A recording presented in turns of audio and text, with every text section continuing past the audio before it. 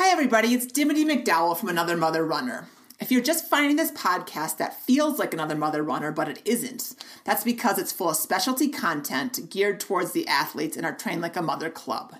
A heads up, there's what we like to call positive profanity from Coach MK in the Heart Rate podcasts, so parental discretion is advised there. Whether you've got your eye on an Olympic distance triathlon, your first 5K, or a half marathon PR, we'd love to help you train.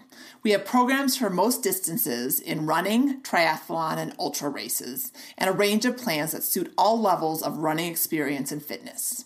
So if you like what you hear, head on over to trainlikeamother.club to check out the plans and find one that will work for you. Thanks and enjoy the show.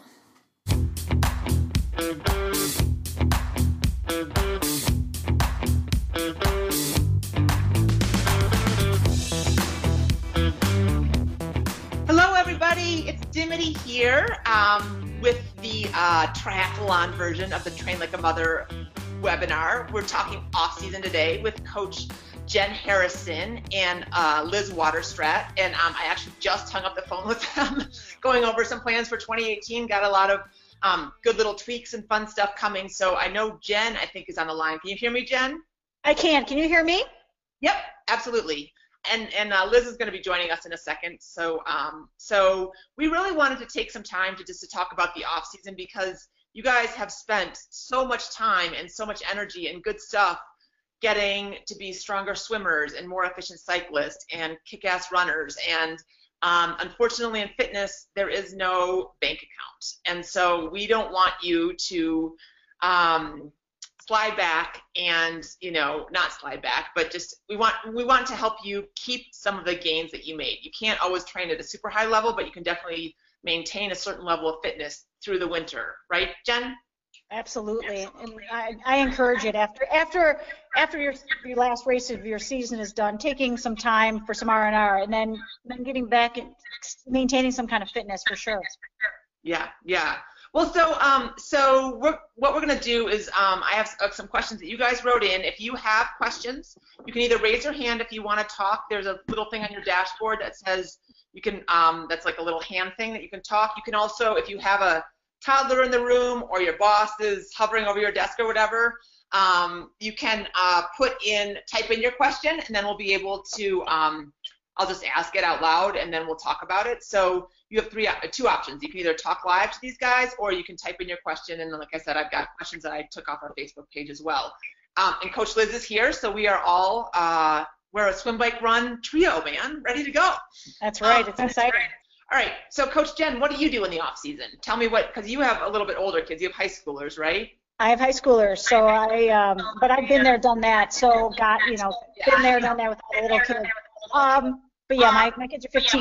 But what I do is that I finish my race, whatever the last race of my season is, and then I go into almost a month a week where I don't run because the running is where I need to be really careful. If I have any niggles from the season, I don't do that, anything that causes problems. So if my Achilles is bothering me, I don't run. If my shoulders are bothering me, I don't swim or whatever. So I do that for about a week or 10 days, 7 to 10 days, and I eat bad food and I go out late at night and I do fun things, and then I sort of kind of get back into a rhythm of workouts. I've been a lifelong athlete, so for me not to work out is kind of weird.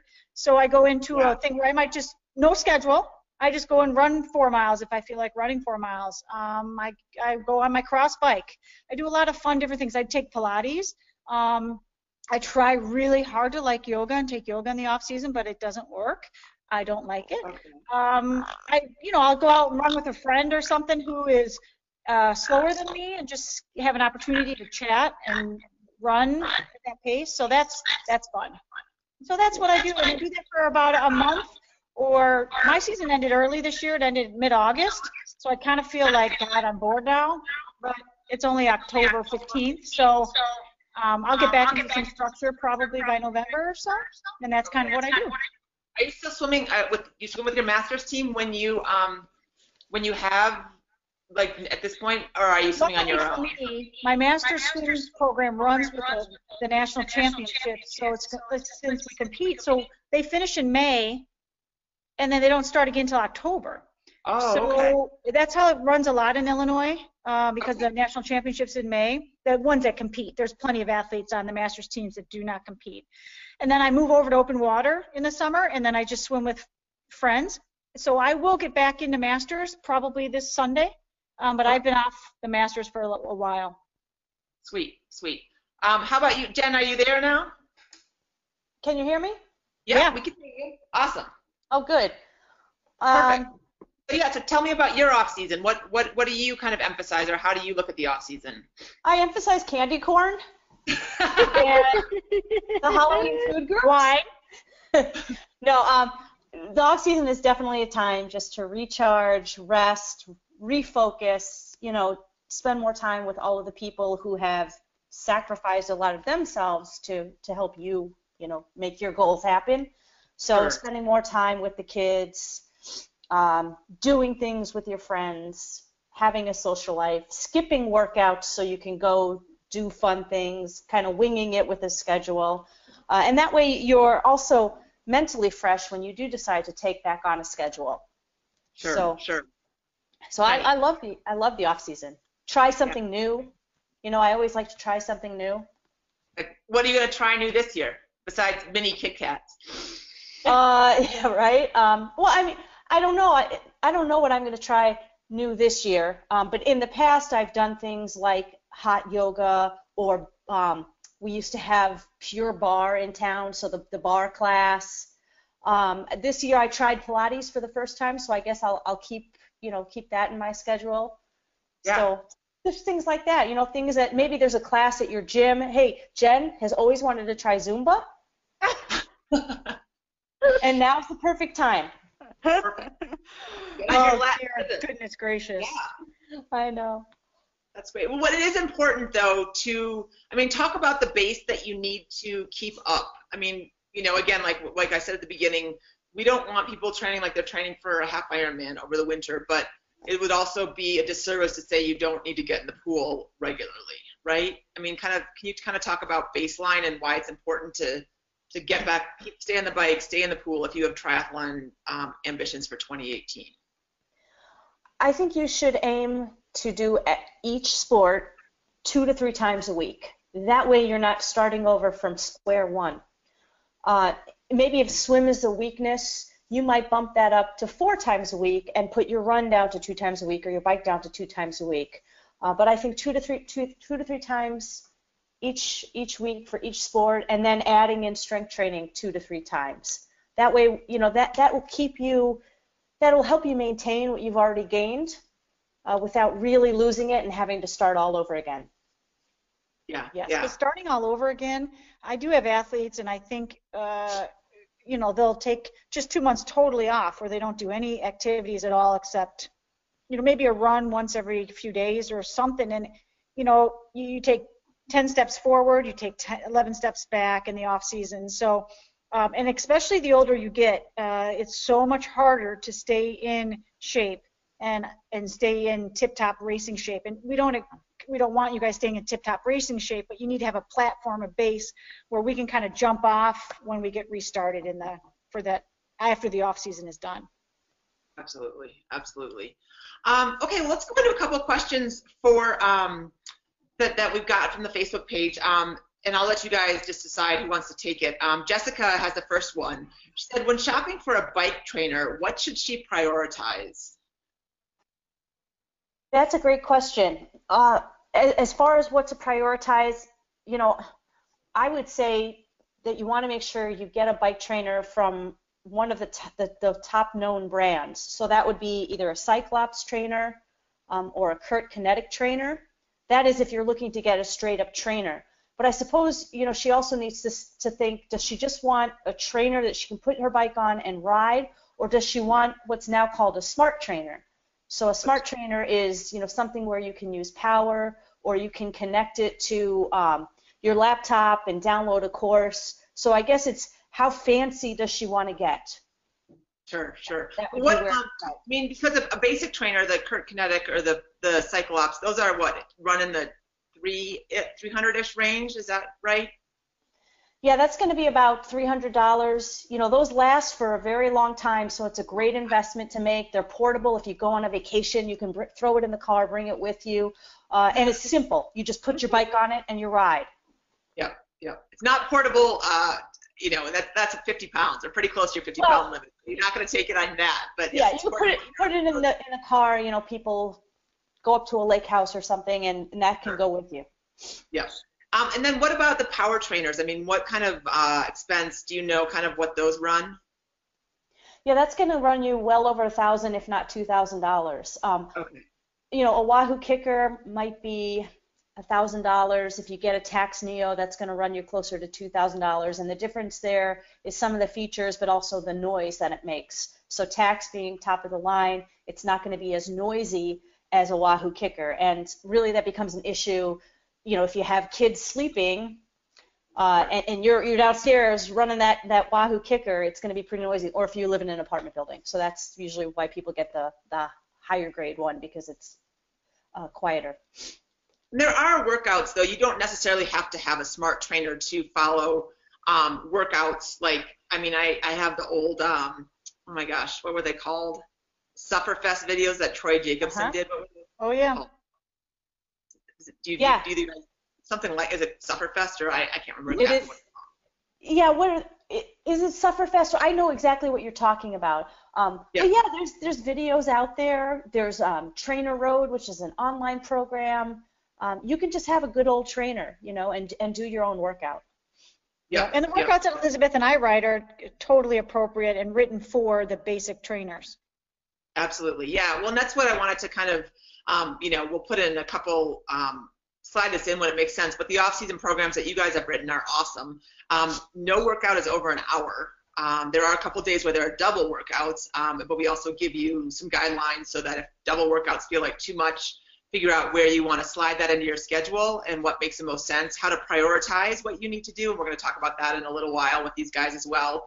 But yeah, I mean, the workouts, every bike workout, every swim workout is different than the one before it and the one coming up after it. So there's always something that you're working on technique-wise or form-wise. So it's pretty, I got to say, sometimes when I'm like writing, you know, I'm copying them or editing them, and I'm like, wow, this is really good. And the workouts that keep you mentally engaged go by so much faster, right? When you're like switching it up every 10 minutes or every 20 minutes, or you're switching legs, or you're doing a different drill. And that's a real hallmark of your guys' workouts, which I know is a lot of work from your end, but I think it's much appreciated from the athlete end. Thanks. Yeah. Okay. So, all right. So this is a similar question. Barbara's asking, she wants to know how to prioritize our weaknesses. For her particularly, that is getting more power on the bike. But Jen, why don't you talk a little bit about how to, first of all, know what your weakness is if you're not sure, and then B, how to kind of spend some time on that, being smart, working efficiently during the winter. Sure. So it's easy to figure out your weakness. Go to your last race and look at your age group, and then figure out from a ranking system where you rank on the swim, bike, and run. And if your swimming is the lowest rank of your age group or of all women, then that would be your weakness. So you always want to compare apples to apples. Compare the women in your age group and then pull your weakness from your age group. Don't compare if you're 40, don't compare yourself to someone that's 20 or a male that's 20, etc. So then with your weakness, then yes, the winter is a great time to work on that weakness. So if it's for you, if it's the bike, frequency over duration is really important in the off season. So more frequent riding and riding with a purpose. So if you're following the off season plan, there will be purpose in those workouts: drill work, cadence work, big ring work, et cetera, et cetera. And that's really important versus just getting on your bike and just spinning. And there's a purpose for that, but if you're trying to improve, to have some kind of specificity with your workouts. The other thing too with the bike, and Elizabeth was talking about it a little bit ago, is to invest in either a better trainer or invest in a smart trainer, something that gives you more feedback, whether that's power, or you can also go into the heart rate range that we do in the season with the season workouts. The other thing too is to look at some of the local bike classes that are offered. I don't necessarily mean spin, but what I mean by that are sometimes they offer CompuTrainer classes, or something that we're doing here soon. I teach CompuTrainer classes, but we'll soon be doing Zwift. So it's just a smart trainer program, but that allows you to go into these classes taught by usually a reputable coach or bike coach, and then a specific workout. And you don't have to pay anything except for the fee for the class. And that's usually a nominal $10 to $20 for that class. And that's really a great, you're in there with other people, the class is exciting, the class is busy, and I think that that's what I would do. The other thing, if money grew on trees, which it doesn't, is to buy another type of a bike. I know that might not be realistic to you, so I apologize if it is not, but we have our triathlon bike or our road bike that we race on. So, one of the things that I have a lot of athletes do is they get on their cross bikes and mountain bikes all fall and winter when it's safe, and just get out and ride the trails and work on your bike handling skills, and enter a cyclocross race if you have any by you. Those kind of things, just to change up the energy systems that you're riding, and then work on weaknesses like bike handling, power, climbing, descending, stuff like that. Just makes you a better triathlete. Sure. If Barbara is specifically interested in power, do you guys have any specific recommendations for her, just with power in mind, or is that, or are Yeah. you just gave? Yeah, go ahead. Yeah, so the nice thing about power meters is that they've become very affordable, and so you can get a good power meter for around $500 now. You can get a pedal-based system, you can get a crank-based system, and so I know on one hand $500 sounds like a lot of money. On the other hand, you're talking about a really sophisticated piece of technology that will not only make you a better biker, but it's going to make you a better runner. So it'll make you a better triathlete. It's like the one tool that you can actually buy that will make you faster. So now is a great time of the year to look for these things. People are unloading gear that they don't want or having end of the season sales. So if that sounds like something you're interested in, you can always reach out to Coach Jen or myself, and we're happy to talk you through the different options if you tell us your budget or your needs. And would strength training also come into that for generating her own power besides watching it on the power meter?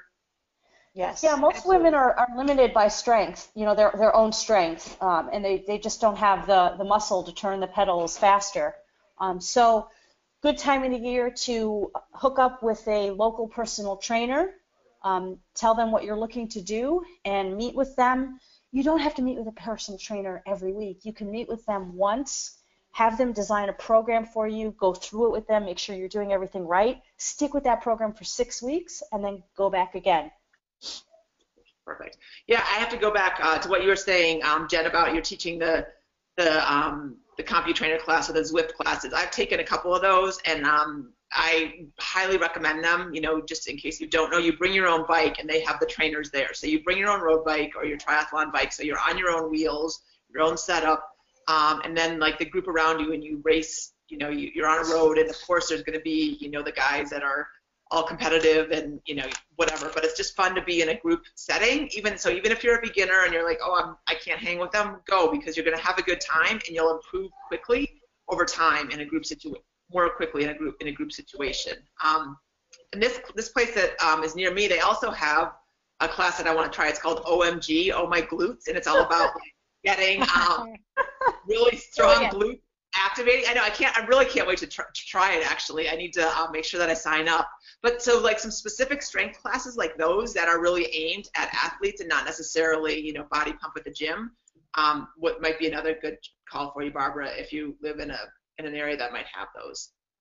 Mm-hmm. Okay, another bike question. Erica's asking, what are good ways to stimulate hills on a trainer? She wants to prepare for hillier courses on the bike this winter. Take it, Jen. Okay. With the bike on the trainer, the best way to do that is with the big ring work. You just have to be really careful that you don't have any posterior leg issues, Achilles issues, knee issues. But Elizabeth and I put a lot of those workouts in the plans, in the triathlon plans. And so, for example, something like that would be you put your bike up on your trainer. You can, if you want to, put the front wheel up. You can put the front wheel on phone books. It's like 1970. Phone books or something like that, or some kind of big book, something that you have around, and put your front wheel on it. So it's about 6 inches off the ground. It could be a little bit more, just so you're working the posterior side of your glutes and your posterior side of your legs. And do big ring work. Do something like, obviously warm up and feel ready for it. But, low cadence work is usually about 60 RPMs. Sometimes we can get into the 50 RPMs if you don't have any problems, but start at 60 to 70 RPMs. And then as you get stronger and you feel like you can handle more of a workload, you can get into the 50 RPM work. And you just need to do something like 3 by 5 minutes or 3 by 4 minutes with 1 to 2 minutes easy spin in between. Something like that that's really short. And as you go through the weeks, you can do this workout every 7 to 10 days, and you can increase that interval by a minute each time. Just be really careful that the first time you get on the trainer, you don't do 3 by 20 minutes at big ring and silly things like that. So be prudent with it and increase it gradually. But those are really good things. The other things that I have athletes do, Elizabeth does too, is we do some kind of plyometrics. And if you're not injured or injury prone or have issues, some of the things that we like to do is, for example, you might do one of those 3 by 5 minute big ring, which is 60 to 70 RPMs. Heart rate tends to be a little bit lower for those, which is okay because we're pulling in more muscular strength than cardio there, and that's fine. Do the 5 minutes, get off the bike, and do 20 forward lunges, do 30 forward lunges, whatever your level of ability is there, and then get back on the bike, spin out your legs for 1 or 2 minutes at a higher cadence, and then do it again. You have to build into that, but you can do some strength off the bike, and you have huge rewards at that with something like that in the winter or off season. Yeah, that's a great workout. Again, and that also breaks it up, which I think is really helpful mentally. So yeah, you're like, okay, I'm gonna get through this 5 minutes, and I get off, I do some lunges. And RPMs, just if you're new, is revolutions per minute. So she's talking 60 to 70, so that means that your one leg is going around 60 or 70 times a minute. So your pedal cadence is slower than it would be if you were on flat ground or going downhill. Okay, swimming. Erica wants to know, do you train differently for swims in the oceans versus swims versus lakes and rivers? Are there things to do differently in preparation? So if we're looking at the off season right now, I mean, obviously, unless she lives in Florida or something, but can you talk a little bit about the difference between an ocean swim versus a freshwater swim, lakes and rivers, and how you would prepare for them differently if you didn't have the ocean nearby? Sure. Sure. You want me to do that, Elizabeth, or you want to talk? I got it. In the ocean, you're going to be a little bit more buoyant because of the salt water. So you could spend a little more time using your pull buoy to simulate that feeling of being more on top of the water. You also want to make sure you have a faster turnover rate. That will help you to deal with choppier conditions, to help you power through the water a little bit more. Other than that, getting used to, I guess, the chop in the more turbulent water would be important. So this is where if you have a friend who can just get in the pool, put on some fins or grab a kickboard and they kick in front of you and they make a lot of turbulence in the water, that way you get used to swimming through what can be choppier conditions. Other than that, it's pretty much the same. Yeah. And she's asking if she's a beginner. She says she's fairly new to the sport. Does it make sense to focus on races that have lake swims and later move to swims where currents or waves have to be taken into account? So talk about, if you were more of a beginner triathlete, do you have any preference on what body of water they swim in? I think a lake is really probably the best way to start, unless you feel like confidence is really your strong suit and fearlessness. I think a first triathlon in the ocean would be a little daunting for anyone. And we want you to be successful and enjoy your introduction to the sport. So start with a lake. That way the conditions are generally calm, controlled, just a lot less things you have to worry about. Okay. And a river, though, I mean, if the current's going with you, that's not going to, is that terribly. No, that'd be a good thing. Yeah, that's what I thought. Yeah. So and are there any triathletes or triathlons where you have to swim against the current? Yeah, they just did Worlds, right? 70.3 Worlds was against the current, part of it. Oh, really? Yeah. Where was that? In Chattanooga.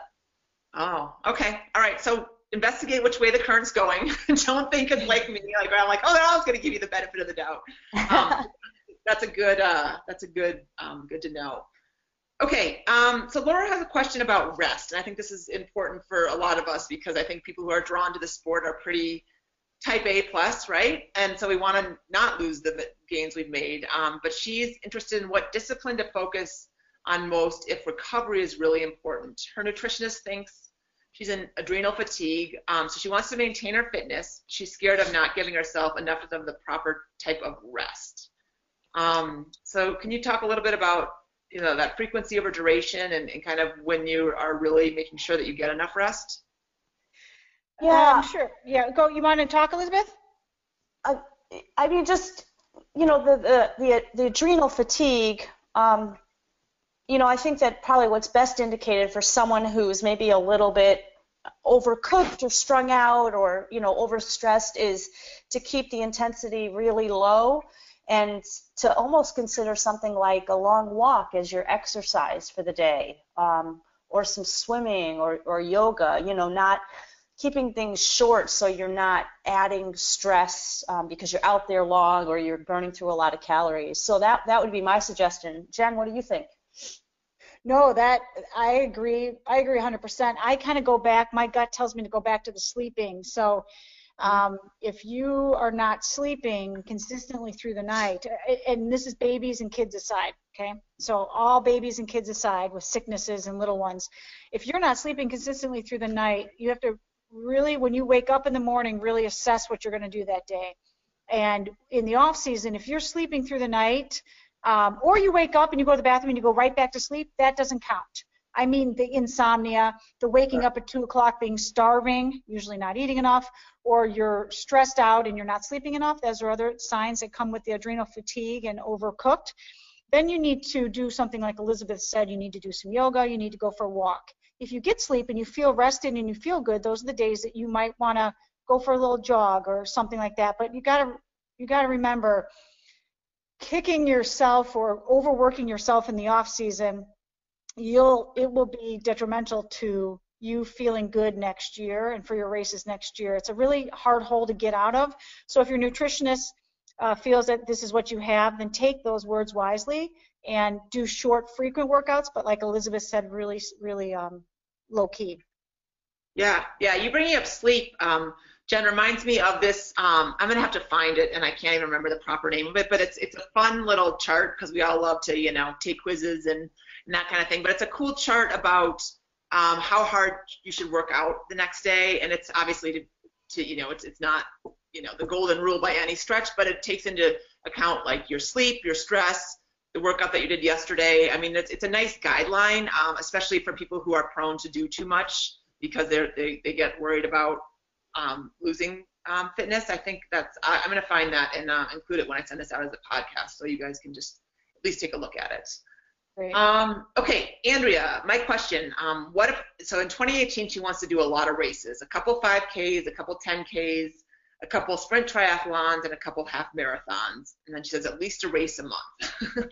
So when you're trying to kind of integrate sprint triathlon with running races, how do you kind of walk that balance?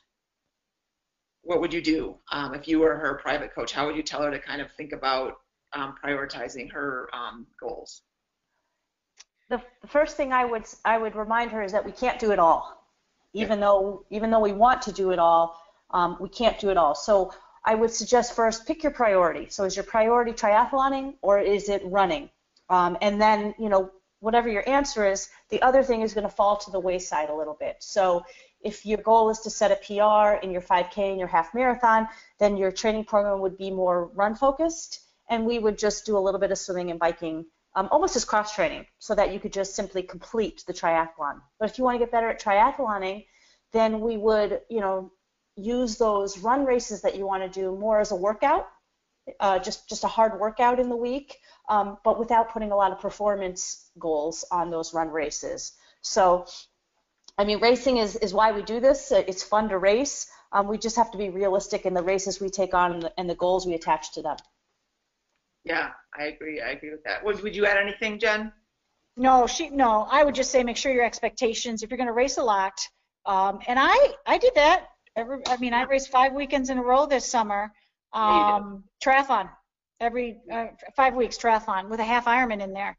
So I understand that drive, and I get it, and as most of us do, but I also had very realistic expectations. It doesn't mean I wasn't pissed if I didn't do as well as I wanted to, but you have to have realistic expectations into these races, because you just can't do it all. Elizabeth is right. Okay, well, here's Andrea right here, actually. She wants to talk. Let's see if we can get her. Andrea, can you hear us? Hi, Andrea. Hi. Hello. Hi. Hi. So what are your priorities for 2018 besides doing one race a month, or is that kind of your goal, just to do a race a month? Yeah. I mean, I don't really, I don't want to win anything. That's not it. It's just more to participate and have fun at them. But I really like the mix of triathlons and running. So I think doing a race every month is fair. It's short course racing. You're not saying I want to do a half Ironman every month. So I think it's fair. I think what you need to do is sit down and write out your year and all the races and look at the timing of them, and just make sure you have enough adequate rest in there. And you probably should follow the triathlon plan if that's your number one goal. Follow the triathlon plan, because the 5 and 10K work will get done in the triathlon plan. And focus on that, because that requires the most time. But you're getting so much fitness by the triathlon training that adding a 5K or a 10K here and there is great and part of triathlon. okay, thank you. And I think the other reason is that my husband's a huge triathlete. So if I don't fill up my calendar, then he will fill it up with his race schedule. So that's probably the more honest answer too. Sure. That's all right. Yeah. When do you want to do your half Iron or half marathons? I mean, are they? Well, I signed up for one already May 4th. Okay. And you have one next year? Probably I'll do another one in the fall. Yeah. I mean, so if you followed a half marathon plan up until early May, and then jumped into, triathlon training, for a, July, August race, and then kind of switch back to running. I mean, that would work. If you going back to half marathon, and then like Coach Jen said, throwing in, the 5Ks and 10Ks, that's pretty doable. Okay, thank you. I like that idea.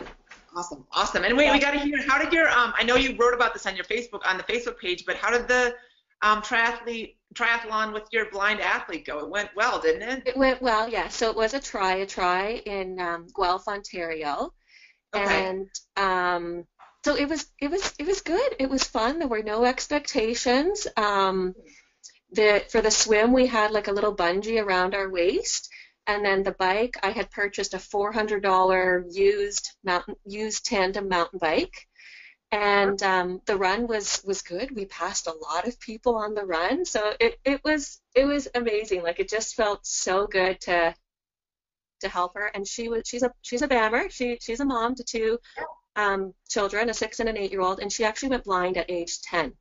Wow. Oh, wow. Yeah. So we met at the gym too, like a couple years ago, and yeah, we'll probably do a couple running races together, and maybe another try next year as well. That's great. Awesome. Congratulations. Yeah, that's very cool. And you have the bike, so yeah, you may as well. Yeah, exactly. Cool. Well, thanks, Andrea. Thanks for being for all the energy and enthusiasm you bring to the page too. It's really fun to see. Thank you. Take care. Bye. Bye. Okay. Michelle has a couple questions. She's looking at some possibilities for the full next year, meaning the full Ironman. She's waiting to get through a couple decisions. She's got her boyfriend has a couple health issues that they have to work out first. But one of the races that she's looking at is Ironman Boulder. So how would she go about training for the difference in altitude? You cannot. Nope. Yeah. Which is, I know, absolutely what no one wants to hear, but there is nothing you can do at sea level to prepare you for training and racing at altitude except to actually get up there and acclimate. And if you're going to acclimate, it does take a good 10 to 14 days, and who has the time to do that, right?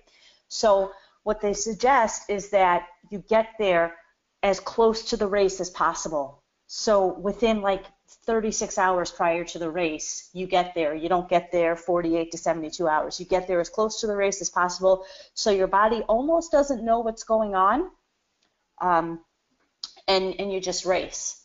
So there's nothing training-wise you could do at sea level. You can just get there right before the race up at altitude, and then once you're racing at altitude, you know, you'd have to be extra careful about your hydration. You're going to burn through calories quicker at altitude. The swim will always feel harder. The bike is typically faster because the air is thinner, and the run just feels a little bit harder because you're running at altitude, you know, so it's just harder to get that oxygen. Yeah, so we try to, not to discourage you from doing Boulder, but when people call me and ask me about Boulder, I'm like, no, unless they live at altitude or some kind of level of altitude. I did have an athlete one year. She did it from here, from Chicago, and this is aggressive. She slept at altitude all night, so she had a sleep chamber tent. Okay, well, I mean, who can do that? So, I mean, we don't want to discourage you from it, but if it's going to be your first Ironman, make it a really fun experience. Have fun with it, and don't throw on the caveat. It's going to be hard enough, and the wind and the rain and the weather and all the other issues that you have with the Ironman. Don't add the compound of the altitude. It's really hard. We just can't really get people ready for it, like Elizabeth said. Yeah, and as someone who lives here in altitude, I wouldn't want to do Ironman Boulder. I mean, you know, I would consider it just because it's my home race and I would be able to sleep in my own bed. But, you know, if you don't have to make like Jen just said, if you don't have to make the race harder than it is already, then don't. And if you have that option. I mean, so what are some of the what Ironmans do you like, and why do you like them? Either for beginners or for pretty courses. You know, maybe, you know, it doesn't necessarily have to be an easy course, because if it's a pretty course, that's also something that's equally intriguing, I think, to people. So which ones do you like? You know, if she's interested in and open to traveling, one of the events that gets great reviews is Mont Tremblant. So that's up in Quebec. The race itself is situated around a ski town, and the ski town really embraces the entire race. It's a great experience for the family, for kids. It's a little bit costly because you're in a ski resort, but it's beautiful, and it's just a great race experience for the entire family. If she's interested in staying in the U.S., you know, it kind of comes down to this. Does she want what's going to be a great race experience, or does she want an easy course? If you're looking for a easy course, if there is such a thing at an Ironman, you know, you're looking at flat courses like Florida, Maryland, Arizona. If she wants more of a great race experience, I don't think you can beat Ironman Wisconsin. It's just so well supported, spectator friendly. It just has a great vibe to it. So those would be my suggestions. Yeah, I would put in Coeur d'Alene too, but I know I think it's going to be like the last years. Yeah, they're done with that one. I think they're done with that one. Yeah. Oh, they're totally done with it. Okay, all right. Because I passed through that town a couple times, and that's also fun. Yeah, I mean, I would really I would take those to heart. And not that I'm discouraging you from coming to Boulder, but I just know that, you know, I have volunteered at that course, and people suffer more than they need to. Than I've seen at other Ironmans. So unless you've got your eyes set on Boulder for family reasons or some other reason, you might want to think about some other ones. What about half Ironmans? Which ones do you guys like? It depends. Back to the Ironman thing that Elizabeth said. So as far as I like the really weird ones. I like Muncie, Indiana. It's hot. It's usually a non-wetsuit swim, not always, and the bike is flat and windy, and the run is rolling and hot. So I love Muncie. I love Steelhead, which is up in Michigan, is great. The problem with Steelhead, it's in Lake Michigan, and the swim tends to get canceled there. I was up there one year and the swim was canceled, and then they turned it into kind of a bike time trial thing, which is unappealing to some people, to me. So there's always caveats with all the half Ironmans. The other ones that are really great, I mean, there's just so many great ones. Elizabeth and I were in Puerto Rico a couple of years ago. We raced that one. I'm not sure that will happen next year with everything going on down there. There's 70.3 Arizona this weekend. There's New Orleans this weekend. There's Augusta next weekend. There's just Florida in May. There's just I don't really have any that people dislike. Between Elizabeth and I, we've had all of our athletes race all of them, and the feedback is always usually really fantastic. There's always a weather issue with something, but that's with any race, and that's the risk that we all take, just with Mother Nature. But you can't really go wrong. So do your research. Go to Ironman.com, and then go to the 70.3 races, and find the course that interests you as far as the explanation of it. Pretty or fast or hilly. Non-wetsuit swim, wetsuit swim, that kind of stuff. That will help you kind of make your decision on where you want to travel. Yeah, absolutely. Do you have any that stick out in your mind, Liz? Let me think here. I know people really enjoy the one in Chattanooga, which is in mid-May. Chattanooga is another one of those towns that just really embraces the triathlon scene and the race. So you could consider that. We did the one in Madison this year. That was a fantastic race, very challenging. People enjoy the Florida 70.3, which is in May, kind of nice. You could, weave that into a little family trip to Disney and then hop over and do the race or do Disney after the race. And then later in the year, Mount Tremblant does have a half Ironman. Some of the Canadian ones people really like. The Victoria 70.3 in Canada is pretty easy to get to, but people like it for the scenery, and Canada just does a really nice job of producing races. So half Ironman options, they're all over the place. It kind of just depends on, what's your budget and what are you looking for, what kind of course. Yeah.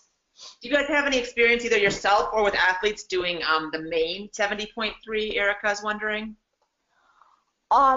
No, but I think the race director, I know the race director, and she has a great reputation for putting on excellent races. Yes. That's important. Yeah, that's true. I can second that. And I had athletes that have done it once, but not too many just because it's so new. I think it just started last year or this year. Yeah, it's new. Definitely a newer one. Okay. Good to know. All right, so we are going to wrap this up in a couple minutes. So if anyone has any other questions, if you're listening now, if you want to throw them up or raise your hand, that would be great. And so I guess if you are a swimmer and you know that you want to get faster on the swim, I know we've talked about frequency over duration, but I mean, is there anything else? Like, should you be having a drill set in every swim? Should you spend time kicking more, pulling more? Like, I mean, if you have people that know they need to work on their swim, what are some general guidelines you'd like to give them? Oh, this is my favorite topic. Oh, go ahead, Jen. I'm just going to before Jen talks. Here's my 2 cents. Just swim more. Swim more. Yeah. All right. Coach Liz, and here comes Coach Jen with some specific. Swim more, yes. Second, hire somebody to look at your stroke. People ask me every year, all my athletes, anybody, what is the best way to spend my money? And aside from the power meter, my number one answer is have somebody help you with your swim stroke. And in my experience, if somebody that is local to you, if you can, somebody that has swimming background for triathletes or just swam and is not only a good swimmer but a good coach, right, good instructor, and somebody that you can see on a regular basis. And the problem with swimming is that it takes so long to see progress in the swimming pool that people just give up and they get frustrated. I'd much rather have people that are struggling with the swimming just do drills, swim nothing longer than 25s and 50s, and work on their stroke for a while. And then every day, 10 minutes, 15 minutes, 20 minutes, swim more. And then once they get some feedback and they feel like they're making progress, then swim. Get involved with a master's swim program. Not all master's swimmers compete. So get involved with that. And like Elizabeth said, swim more. If you're swimming once or twice a week, you won't get better unless you're a total beginner that's brand new to the sport, doing your first sprint. You might see the progress there, but you really have to swim a lot. to get better. And that's why Elizabeth said that right away, is because that's how she got better. When she started triathlon, she was a good swimmer, but not a great swimmer. And she just worked her ass off and swam all the time, swam with faster people, swam behind faster people, joined the masters team, did everything she possibly could just to throw herself to the wolves in the swimming. And, now she's a very, very good swimmer. So she speaks from personal experience about that. Nice. Abigail has a question here. I'm going to unmute you, Abigail. Are you there? Hi, can you hear me? Hi, yeah. Speak up a little bit. Okay, sorry. So I developed a pretty bad case of plantar just kind of at the end, right after my tri that I had in August. So I can't run. Okay. I can't do any of the off-season plans right now, and I'm about to join a master's program at my Y, and I've been just doing indoor biking, kind of like spin classes. I don't feel like I'm staying as fit as I would be if I was running, so just suggestions. I have a feeling I'm out for a couple of months. Sure. So just to recap, just in case in the podcast form, she has plantar fasciitis and she needs to take a break from running. So she's feeling like she's losing her fitness, just doing her master's team at the Y and doing a spinning class. So what would you guys recommend? My first question would be, and I'm sure she's already taken care of this, just to be sure that you're getting PT done on it, that you're addressing not just the symptoms, but also looking at what caused this: overuse, bad bike position, run form, run shoes. So that would be my first question. Have you kind of taken care of the behind the scenes stuff like that? No, I'm a teacher, so. Okay. So that, there really should be no injury that takes you out of running completely, unless we're talking like, back disc issues or bone related issues. So rather than kind of banging your head against the wall like, I'm losing this fitness and my run, I would really make that your training right now. I would really put that on a priority. Find a way in your busy life just to get that treatment in, because the longer you let this go, the more recalcitrant it gets, and the harder it is to beat. And also, you really enjoy running, so you want to get back to that. But also you want to look at, maybe it's like the way you're pushing off the wall in the pool, or maybe it's like the spin bikes, or, so we just want to look at what's causing this, because it's not fun to be injured. Okay. But then once you address that, when you can get back to running before then, to kind of maintain your run fitness, have you tried something like, does the elliptical flare it up, or have you tried even deep water running? No, okay. Yeah, so there's some ideas that you can keep something that's similar to running but doesn't involve the impact or the push-off, which could be bothering that plantar fasciitis. So you could do that. You could increase your bike training a little bit, because that will help you just maintain general fitness. And then increase your swimming, because swimming is great work for your engine without a lot of stress on the body. So just be sure you're not doing a lot of kicking. I would say no fins, and I would be very careful about the push-off on the wall, especially with the affected foot.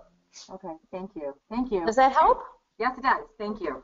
Great. You can do, Abigail, you can do the workouts, if the elliptical doesn't hurt your foot, you can do the same workouts from the plan. You can easily transpose that to another modality, so it's whether it's elliptical or the Stairmaster, whatever you need, whatever you have, you can do that as well, just so you know.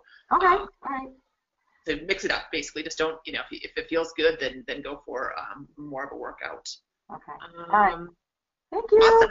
Good luck. Bye. Yeah, and then also, if you need help finding a physical therapist, if you go to the, I've sent this link to a lot of people. I think it's apta.org, which is the Association of Physical Therapists of America or something like that. But if you Google find a physical therapist, you get to a link where it's put in your zip code, so hopefully you can find something close to your home or close to your school.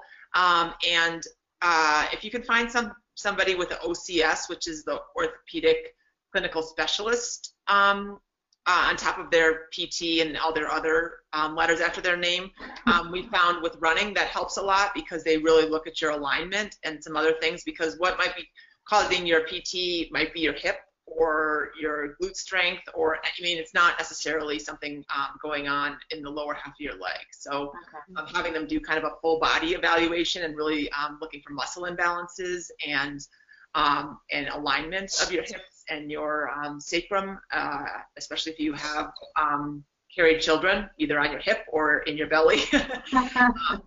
It makes a difference. Okay. Thank you. Cool. Take care. Awesome. And there's just one other little question here, and I just want to, just because we have 5 minutes, I want to address it because I think it is important. Michelle is asking, I know we talked about getting a power meter, but what are the benefits of having one? So, power meters used to be super expensive. They're still not cheap. They're about $500, says Liz. But I want to know, if you have one or if you invest in one, why does it make such a difference in your cycling? The power meter is really going to help you understand what you're doing when you spin that pedal. It's going to get you to make the connection between the pressure you're putting on the pedal and how that's translating to power and wattage. And you'll start to better understand, okay, this is how hard I need to press the pedal to go faster. Because I think people just kind of, spin their legs around and they don't understand that relationship or understand how to, use the gears to generate more power. So it just kind of ties it all together. In the same way that seeing your pace on the GPS, helps you understand, oh, okay, when I turn over my feet a little bit faster on the run, I go faster, or just making those different connections. Sure. No, that makes sense. And I think it also helps, sometimes it's similar with a heart rate monitor. Kind of when you're in territory that you can't sustain. Sometimes I think, especially towards the beginning of the race, you look down and you're like, and a Garmin, you look down and you're like, oh my gosh, I'm running an 8:15 mile. I've never seen that in any of my practice runs. Or, oh my gosh, I'm pushing 360 watts. I've never seen that before. Like, how am I, I'm going to burn out, right? So I think that's super helpful. And then you kind of figure out where that's a good maintenance place for you to be, where you can spin, still have some strength, but not burn your matches out, right? Yeah, and then power is specific for every person, which is really important. So for going back to those CompuTrainer classes that I was talking about trying to get into over the winter, or even at home when you have smart trainers, then, you have specific, we do tests just like you would in heart rate. You do a test and you get a power number, and it's relatable to your weight. So it's a power to weight number. And you can increase that power number and decrease your weight, and that's one way to get faster. And, Dimity, what your power number is different than my power number, and Elizabeth, because we're all different shapes and sizes. But the workouts that you have, when you follow power, whether it's in a zone or whether it's a specific percent of a number, then it's very specific towards you, and then you know exactly. So, for example, when we have Ironman athletes, we had Ironman athletes in Kentucky this past weekend. So earlier today, I was on the phone with these athletes going over their bike files, and specifically all the power numbers. Were you able to be in the power range that I wanted? So let's say that power range was 160 watts to 170 watts. And how, over the course of 112 miles, did that change? And why did it change? And was it because your nutrition was off, or because you went out too hard? Well, Elizabeth and I go over those files daily with people, and we're able to assess not only progress, but assess what they did right and wrong based off power. It's a fantastic objective tool to have. And you can teach yourself about that. And there's books out there that Elizabeth and I can recommend, and et cetera, that can kind of help you train with power, we call it. Train with power. Awesome. Well, thanks, you guys. Thanks, Coach Jen and Coach Liz. Just again, we are heading into the off season. We do have the off season plans. We put them into 5-week chunks. So you can take 5 weeks, you can take 10 weeks, you can take 15 weeks. Like I said, no workouts over an hour, which is lovely. So it does give you time to, clean your linen closet or see a movie, whatever you want to do. You're not necessarily tied to training, but it keeps you honest, and it keeps you on your bike and in the pool, because I can tell you on January mornings, the last place that most of us want to be is in the pool. But if Coach Jen and Liz and your fellow triathlete teammates are in the pool, you're going to be able to get in the pool. Those are on the trainlikeamother.club. And if you have any questions, you can email us and ask about them, or ask about them on the Facebook page. And we're looking forward to a really, really fun 2018. We've got, like I said at the beginning of this call, we've got a couple things we're going to do to make 2018 a little bit more accessible and give you more information. We're going to do some, Jen and Liz are going to start a podcast on their own. We're also going to do some short podcasts. We will have the Ironman plan. I know I said it was going to be up by the end of September. We're just 1 month late. So it'll be up by the end of October, and we're ready to rock and roll with that. That's going to be 36 weeks, and we'll get you ready for Ironman Boulder or whatever you have on your mind. And I think that's it. Do you guys have anything you want to add, Jen and Liz, besides? No, just enjoy your off season and let us know what we can do to help. Yeah. Awesome. Thanks, you guys. Have a great day, and we will see you out on the road and in the pools. Take care. Bye. Bye. Bye.